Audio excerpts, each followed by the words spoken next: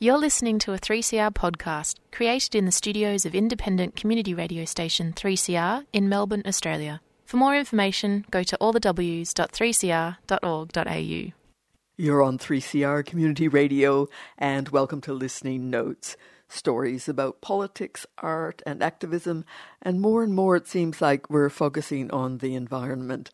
Such a big issue right now, so much going on. I'm Judith Peppard, and I'll be with you for the next half hour. And thank you to Black Noise Radio for their show today. I begin by acknowledging that 3CR is broadcasting from the land of the Kulin Nations, true owners, custodians, and caretakers of this land, and I pay my respects to elders, past, present, and emerging, and recognize that sovereignty has not been ceded. Later in the show, Mark Hudson will tell us how Australian efforts to introduce carbon pricing were undermined over 30 years. It's only 7 years ago that some of the people who signed that letter from the Climate Roundtable were celebrating when Abbott got rid of Gillard's carbon pricing scheme. I mean, it's only 7 years. They expect us to forget this? Mark Hudson. Now, last week on Listening Notes, space archaeologist Alice Gorman told us about the richness and magic of the moon's environment and the importance of protecting it. This week we're going to take a look at how it influences Australian wildlife. We'll hear from 3 early career researchers whose research was featured in an article published in The Conversation last week entitled Predators, Prey and Moonlight Singing: How Phases of the Moon Affect Native Wildlife. So let's meet them. Ashton Dickerson has a year to go in her PhD at the University of Melbourne. Grant Linley is just beginning his PhD at Charles Sturt University. And Kate Senior is finishing up her PhD this year at the School of Biosciences at the University of Melbourne. I began by asking what attracted them to this area of study. For me, I grew up always loving birds. I find them accessible if you live in the city or the country area. With my research with the willy wagtails, they're really interesting because they're a diurnal species, which means they're mostly active during the day, but they've got this funny behavior of singing at night. And on top of that, there's this folklore that's always existed that they sing more at night when there's a full moon, but it's never been backed by science. It's always just been this anecdote that people have believed. So I was really interested in testing whether or not that was actually true. Grant Linley. I've held an interest since I was probably very young. I remember telling everyone when I was a kid not to step on the ant trails and things like that. So I've always had an affinity for the outdoors, and as I grew older, I enjoyed understanding ecosystems and animals within them. My general PhD is looking at how small mammals respond to a variety of different things like fire, climate, weather, the moon. And I really like working with them because they're very small, they're very elusive. It's a real privilege to be able to work with something that the general community doesn't really get to look at, and then also to be able to bring that into the spotlight and show people how cool our native small mammals are. We have an amazing diversity and they play really important functions in the ecosystem. I saw a word that I'd never heard before. The Mallee, I don't know how to say it, Ningwai? So it's a Ningawi. So it's a tiny native insectivore.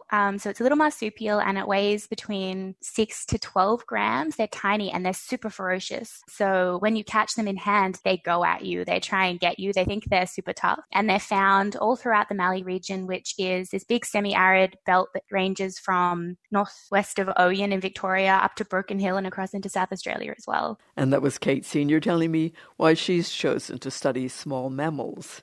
And I'll remember to be careful about the Ningawi in case I run into one if I'm camping north of Oyen.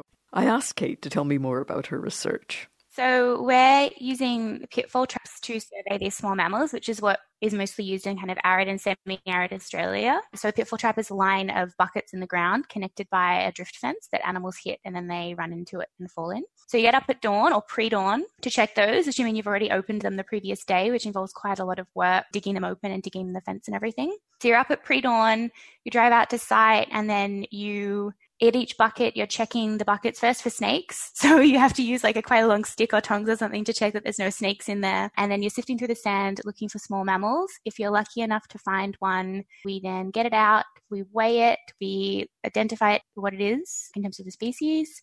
We figure out its sex. We look at if there's any signs of reproductive activity. So if it's a marsupial, it might have pouch young. It might be obviously lactating or something. And then we let them go, usually into a nice bush or something in the side next to the trap. And so we check all the traps. It usually takes like 2 to 3 hours. And then it's like mid-morning by the time you're done. You sent me a photo of the traps, and I imagine the people will be concerned about the safety of the animals. And the word trap, of course, is kind of scary. So I think you've wanted to assure me that the animals are not only not hurt in the trap, but they're also safe from predators. Would that be right? That is right, yeah. So they're live traps. So what we do is it's a fall for the animal, first of all, but it's not a significant fall, and there's sand at the bottom that buffers that. And then we provide shelter in the trap. So each trap has a little cylindrical like PVC pipe or something that the animal can get in. We put some cloth in that they can shelter in as well. And then we also spray it around the trap to stop things like ants and spiders getting in there and hurting them. Yeah. So what about the snakes that you just mentioned? Most of the snakes that get in the traps are small, and they're not going to eat the small mammals. So big snakes get out. If they get in at all, they usually don't fall in. They're pretty smart and they're quite long. So the ones that I catch in the traps are little nocturnal snakes that mostly eat worms and eggs and lizards and tiny things. And how do you feel when you go out in the morning and look at the traps? I'm always excited. Like, I've been doing this for over 5 years and I'm still excited every time. And that was Kate Senior, and talking about her research in the Mallee. Now, to prepare for my conversation with Ashton Dickerson about her research on willy wagtails, I downloaded an app for Australian birdsong to find out what they sounded like. So there's one that's kind of melodic.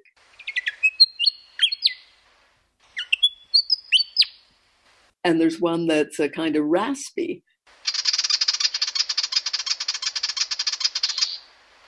So I'm wondering if you can tell me something about the difference between these two sounds. They have a song, which is that pretty twinkly kind of noise that people might be familiar with. People often describe their song as it sounds like they're saying, "Sweet pretty creature." Their song is largely what they use to communicate with other willy wagtails for both territory defense and also for mate attractions so that they can attract partners. The second kind of call that you heard, that raspy rattle-like scold, that's what we call an alarm call. So they use those kind of calls to let each other know when there's danger around. If you come across one of their nests or you wander too close into their territory, sometimes they'll do that rattle scold at you as well to let you know that they want you to go away. You'll often see them chasing bigger birds such as ravens or magpies doing that scold as well. That's their very unhappy noise. It's so much fun to see a tiny little bird like that chasing a magpie, something that large. They're notorious for taking on animals that they probably shouldn't be taking on. I have noticed during lockdown, magpies singing around midnight. Is it just me or is there something going on? Magpies are one of the other common birds that sing at night in Australia. It's not just you. I've found this year a lot more people have noticed that it's happening. I wonder if it's because more people are spending time at home, they're noticing their surroundings. But every year the magpies and the willy wagtails will start singing at night coming into spring. And it's spring now. We're starting to notice that behaviour. Before starting his PhD, Grant Lindley did some research at Mount Rothwell Conservation and Research Reserve, about 50 kilometres from Melbourne. Mount Rothwell is Victoria's largest feral predator-free ecosystem. I asked Grant what role such reserves play in research. So these sites play a vital role in not only protecting the threatened species that are put back, they actually protect habitat. Eucalypts and a range of different trees and grasses and wildflowers and things like that. So it's not just about the animals here, it is actually protecting a piece of our identity, of our history. So specifically here what I looked at was how mammal activity varied under different treatments of nocturnal illumination. These species are nocturnal, and that's when they get out and forage. What are some of the species you're looking at? Eastern barred bandicoots, eastern quolls. We had different species of bettongs, potoroos. The majority of the species we recorded were all herbivores. we had two predators. We had spot-tailed quolls and also eastern quolls. So we grouped them together and looked at collectively how they respond to different nocturnal illumination. What did you find about the effect of moonlight? There was actually a difference between the prey. They responded by increasing the activity around high cloud cover and low illumination, whereas predators, but they actually respond more to the patterns of the moon. So they increase their activity around low nocturnal illumination, so new and half moon phases, so less light, and then high cloud cover. It essentially is a game of cat and mouse that these species are actually playing at night with each other. There's a trade-off between, for the prey species, you obviously have to forage to survive, and that goes equally for the predators, but then also for the prey species, you've got to be watching out. So there's a basically an energy trade-off where these species have to balance the scales between being seen and also foraging. And a sense I had from the paper was that the predators don't have to work as long hours in bright light because they catch their creatures more quickly. So the moon has an impact. Absolutely, yeah. Kate, what did you find about moonlight?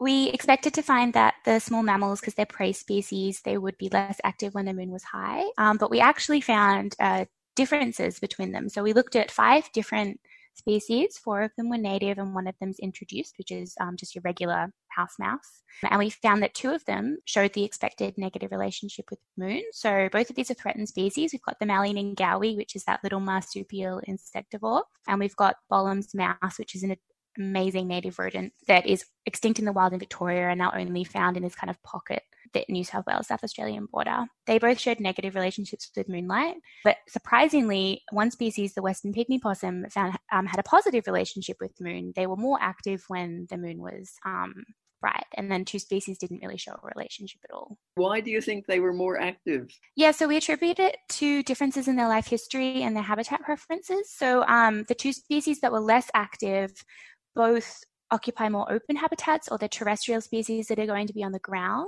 And so there's potentially more risk at foraging when the moon is higher because they can be seen by a predator. Whereas the Western pygmy possum is a semi-arboreal species. And so it's more sheltered in a tree. The predators that are going to be getting them in a tree are more like owls and things like that. But you can also find more shelter if you're in different kind of strata within the canopy. And they also eat different things. So the Western pygmy possum mostly eats flowers and insects. And they actually might find a foraging advantage in being able to see what they're eating. Right, okay. And Ashton, you've talked already a bit about the moonlight. So, yeah, what significance does it have? We found that willy wagtails sing significantly more with increasing moon brightness. So we think that means willy wagtails want to not only be heard, but also seen. This is a daytime species, so their visual abilities adapt to work in bright conditions. So we're wondering if when the moon is up, that enables willy wagtails to potentially be moving around their environment, which could be one of the reasons why they start singing more as it gets brighter. Right. So are they show-offs? They're definitely show-offs. These birds are singing over 100 songs an hour at night, like really extraordinary amounts in the middle of the night, you know, when most birds are asleep. When I've mentioned this to people that, you know, I'm doing this interview and willy wagtails singing at night, they're quite surprised. I think a lot of people actually don't realize it. Would you hear them in the city at night? Yeah, willy wagtails are really commonly found in farmlands, areas with livestock, big grassy areas, but we do also find them in cities, anywhere where there's parks with open grass and some thick bushes and vegetation. So when the curfew's over, I could go out at midnight to a local open space and possibly hear a willy wagtail, especially if there's a full moon. Definitely. If anyone feels like walking around the city at night when there's a full moon, maybe you'll hear a willy wagtail, but I'm not sure I recommend doing that. And if you've just joined us, I'm speaking with 3 early career researchers in environmental science, Ashton Dickerson, Grant Lindley, and Kate Senior. We spoke last Wednesday, and that morning a paper had been published entitled Research Reveals Shocking Detail on How Australia's Environmental Scientists Are Being Silenced. So I wondered how they had felt hearing that news. It's alarming. We are people that trying to forge a career in this space, and you don't want to be part of that trend. I am aware of the fact that government people are not allowed to comment on political things. So if you're going to go into that path, that's something you have to be aware of.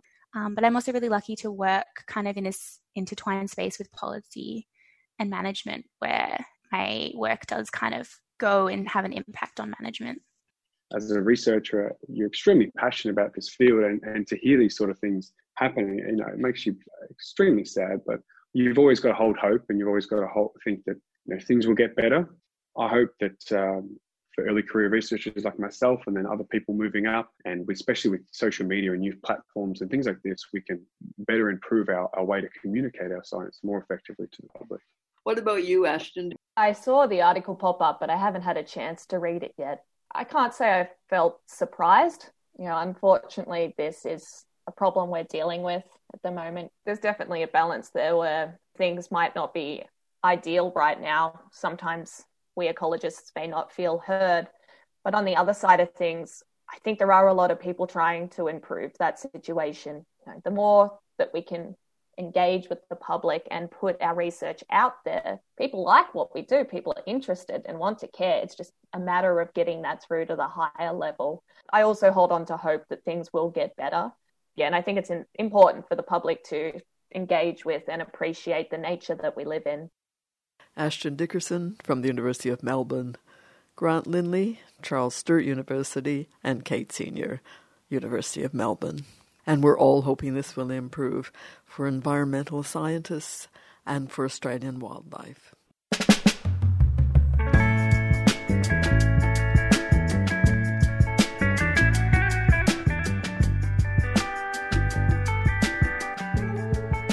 Friends of the Earth Food Co-op is open.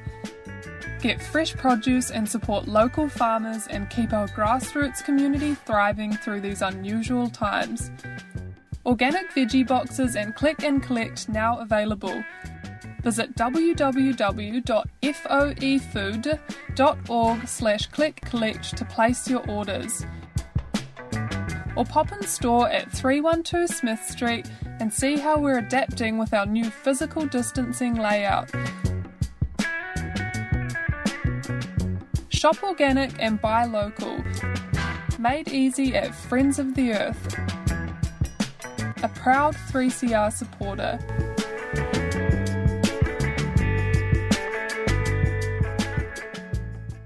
You're listening to 3CR 855 AM on digital and on the internet, www.3cr.org.au. And you are on 3CR. The show is Listening Notes. I'm Judith Peppard, and great to have you with us this afternoon. You may remember that at the end of August, the Australian Climate Roundtable, an alliance of Australia's biggest businesses, farmers, unions, conservation groups, and civil society, released a statement calling for climate action. Dr. Mark Hudson is a postdoctoral researcher with the Centre for Understanding Sustainable Prosperity at Keele University. His PhD investigated the strategic responses of fossil fuel incumbents and Australian industry bodies to proposals for carbon pricing over 30 years from 1989 to 2011. He's written a paper for The Conversation entitled A Bit Rich. Business groups want urgent climate action after resisting it for 30 years. I asked him, given he'd done his PhD at Manchester University, why Australia? I talk like a POM, but I actually grew up in Adelaide. Some of your listeners will be old enough to remember the public concern about what we then called the greenhouse effect in 1988, 89, 1990. Everyone was running around going, we've got to do something about the greenhouse effect. And then that kind of vanished by about, you could argue, 1992. But I was in that wave. I came of age in that. And I realized by sort of the middle of 1991 that we were, as a species, probably not going to respond to climate change the way that we needed to. I stayed concerned and intermittently active ever since then. Your paper was a response to the announcement that the Australian Climate Roundtable has declared the nation is woefully unprepared for climate change and urgent action is needed. Were you surprised? My dominant feeling was rage, that these people who have spent so long making sure that Australia is woefully unprepared for climate change are now wringing their hands and pointing their fingers at a government that they have enabled through all of this. I mean, it's only 7 years ago that some of the people who signed that letter from the Climate Roundtable were celebrating when Abbott got rid of Gillard's carbon pricing scheme. I mean, it's only 7 years. They expect us to forget this? And so I pitched the article to the conversation because I'm sick of these people getting to constantly reinvent themselves as somehow blameless when they have a 30-year record of extremely active, extremely sophisticated, and successful demolishing of any attempt at consensus on doing something about climate change. Let's just look at some of the history of the activities of the groups that we're talking about. Let's start with the Business Council of Australia. The Business Council of Australia was set up because business was worried that Bob Hawke was talking to the unions and he wasn't talking to business. There had been other business lobbies, but the BCA started in sort of late 83 and quickly became preeminent. Around climate change, the BCA made sure that the ecologically sustainable development process was watered down. When there were proposals in various working groups of that in 1991 for a carbon tax, the Business Council of Australia did a lot of lobbying against that, and they were successful. Then the Business Council of Australia worked with what we now call the Minerals Council of Australia, it had a different name then, to create something called the Industry Greenhouse Network, which was the big end of town, making sure that the carbon tax didn't come back onto the agenda. The name, the Australian Industry Greenhouse Network, sounds kind of benign, like, a good thing. That's not an accident. They will have chosen that name in 93, 94, about 4 years after an American outfit called the Global Climate Coalition came into existence, and that was Exxon, General Motors, Ford, etc. They deliberately choose these names to sound benign and helpful. So what did they do? The Industry Greenhouse Network stopped any proposal by John Faulkner and the Australian Conservation Foundation, which had done lots of the running for that, to bring in a very modest carbon price. And I think part of their rationale was, well, it will be modest to begin with, but over time, once this is normalized that you could tax carbon dioxide, the government could easily ramp it up and then we'd be in trouble. And the other thing that they didn't like was that the money would go to fund research, development, and ultimately deployment of renewable energy, which sounds great if you're a citizen, but if you're making lots and lots of cash from digging up and flogging coal, renewables are your enemy.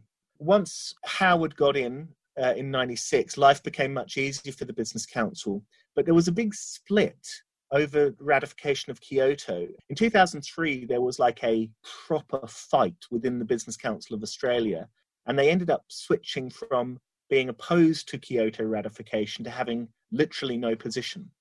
And this was because various former fossil fuel people, and I'm thinking of a guy called Greg Bourne from BP, and other people, probably, Westpac and so forth, who could see, A, that climate change was real, and B, that you could make money from both carbon trading and renewables, were trying to get the BCA to shift. It then decided that the best thing to do once Rudd came in was to try and water down his proposals so that they didn't hurt profits, and it was no longer possible to be publicly viciously opposed.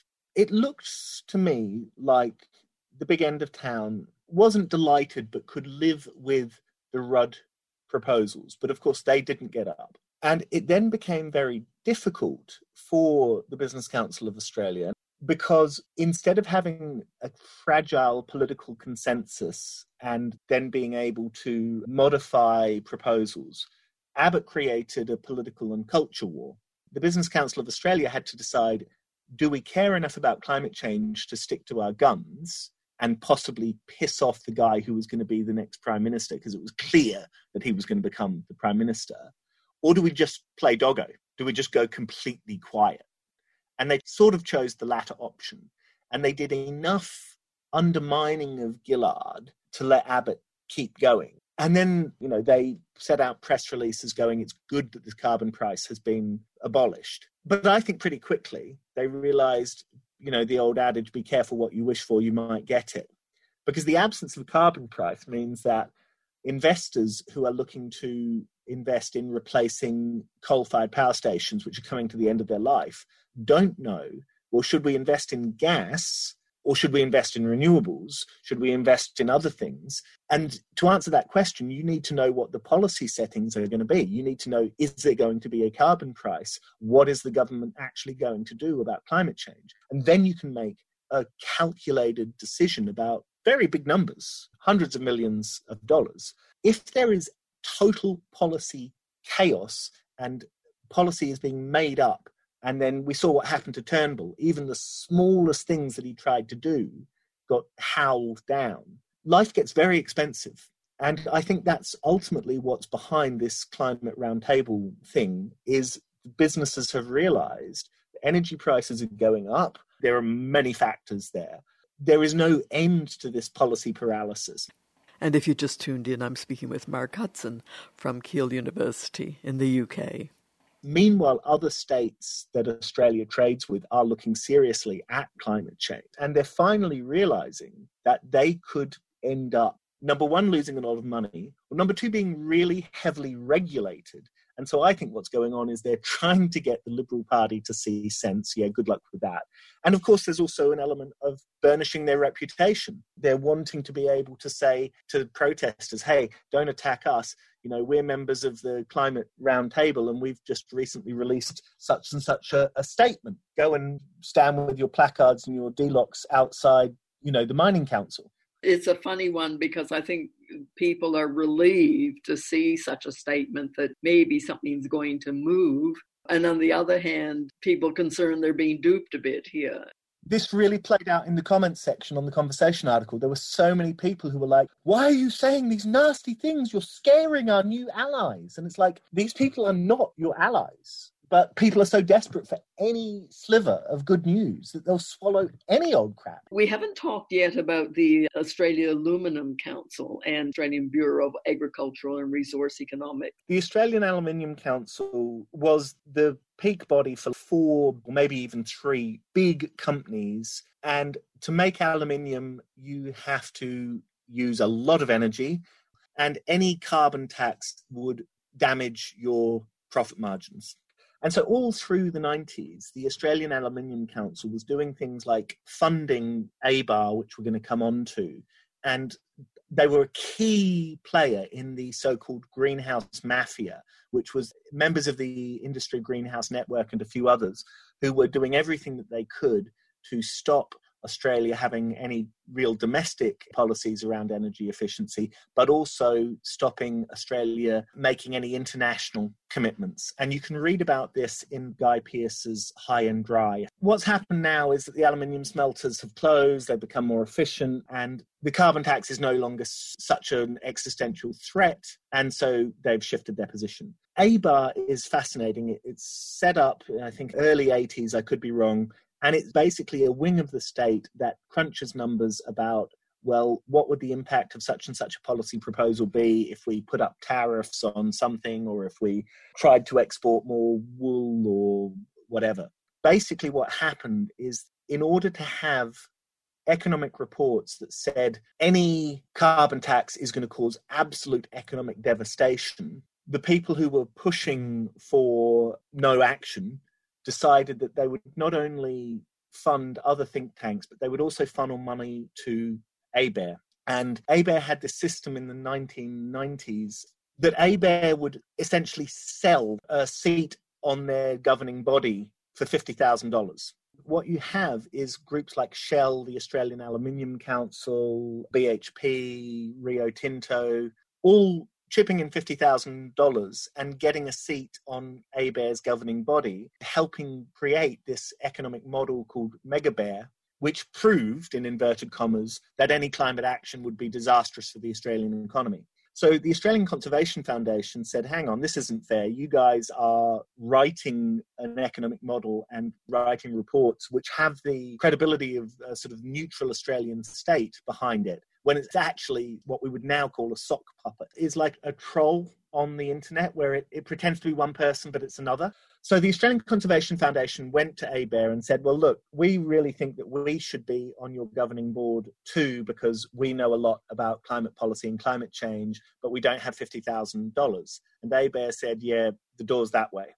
So the Australian Conservation Foundation then complained to the Ombudsman, saying this wing of the state that everyone thinks is a neutral actor has actually basically been captured by fossil fuel companies and is being used to churn out extremely dodgy economic modelling that has a set of baked-in assumptions which inevitably say that any carbon tax is disastrous, even though lots and lots of economists think that a carbon tax is a really sensible thing.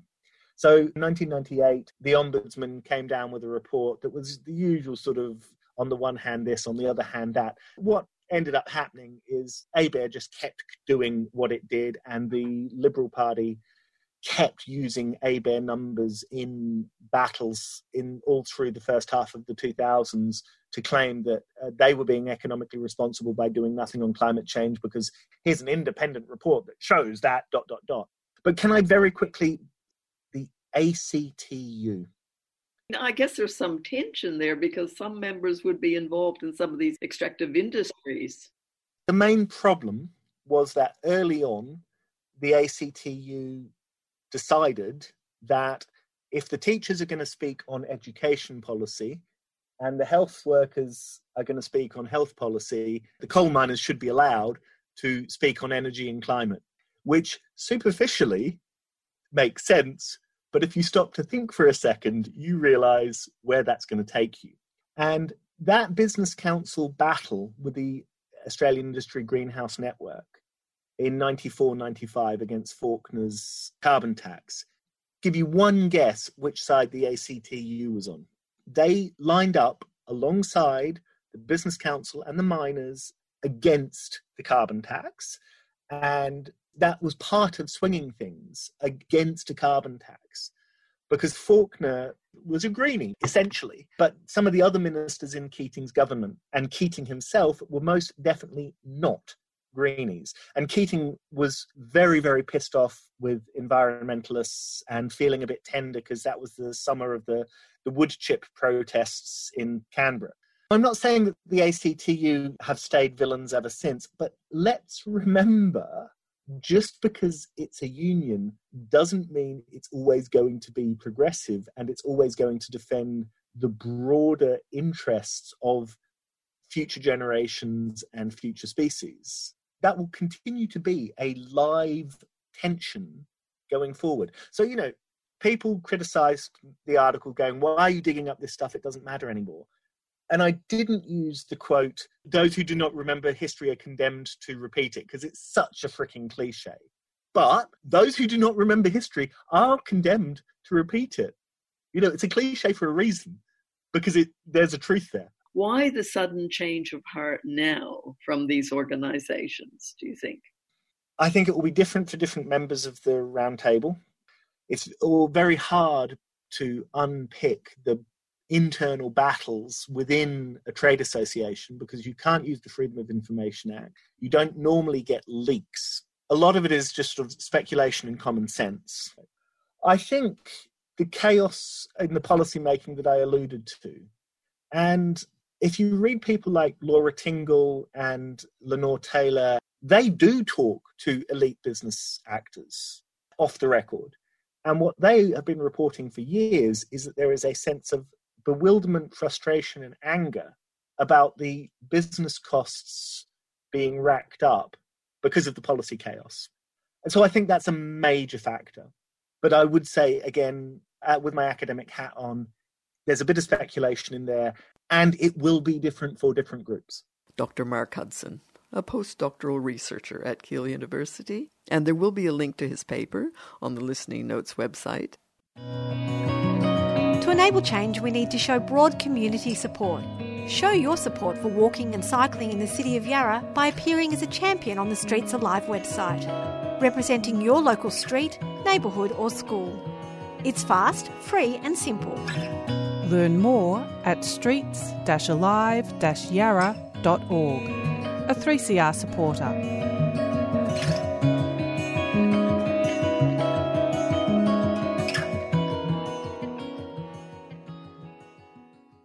And that's all we have time for on Listening Notes today. A big thank you to all our guests, Ashton Dickerson, Mark Lindley, Kate Sr., and Mark Hudson.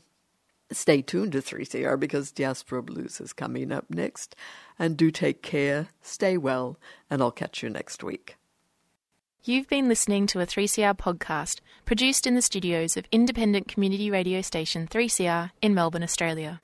For more information, go to allthews.3cr.org.au.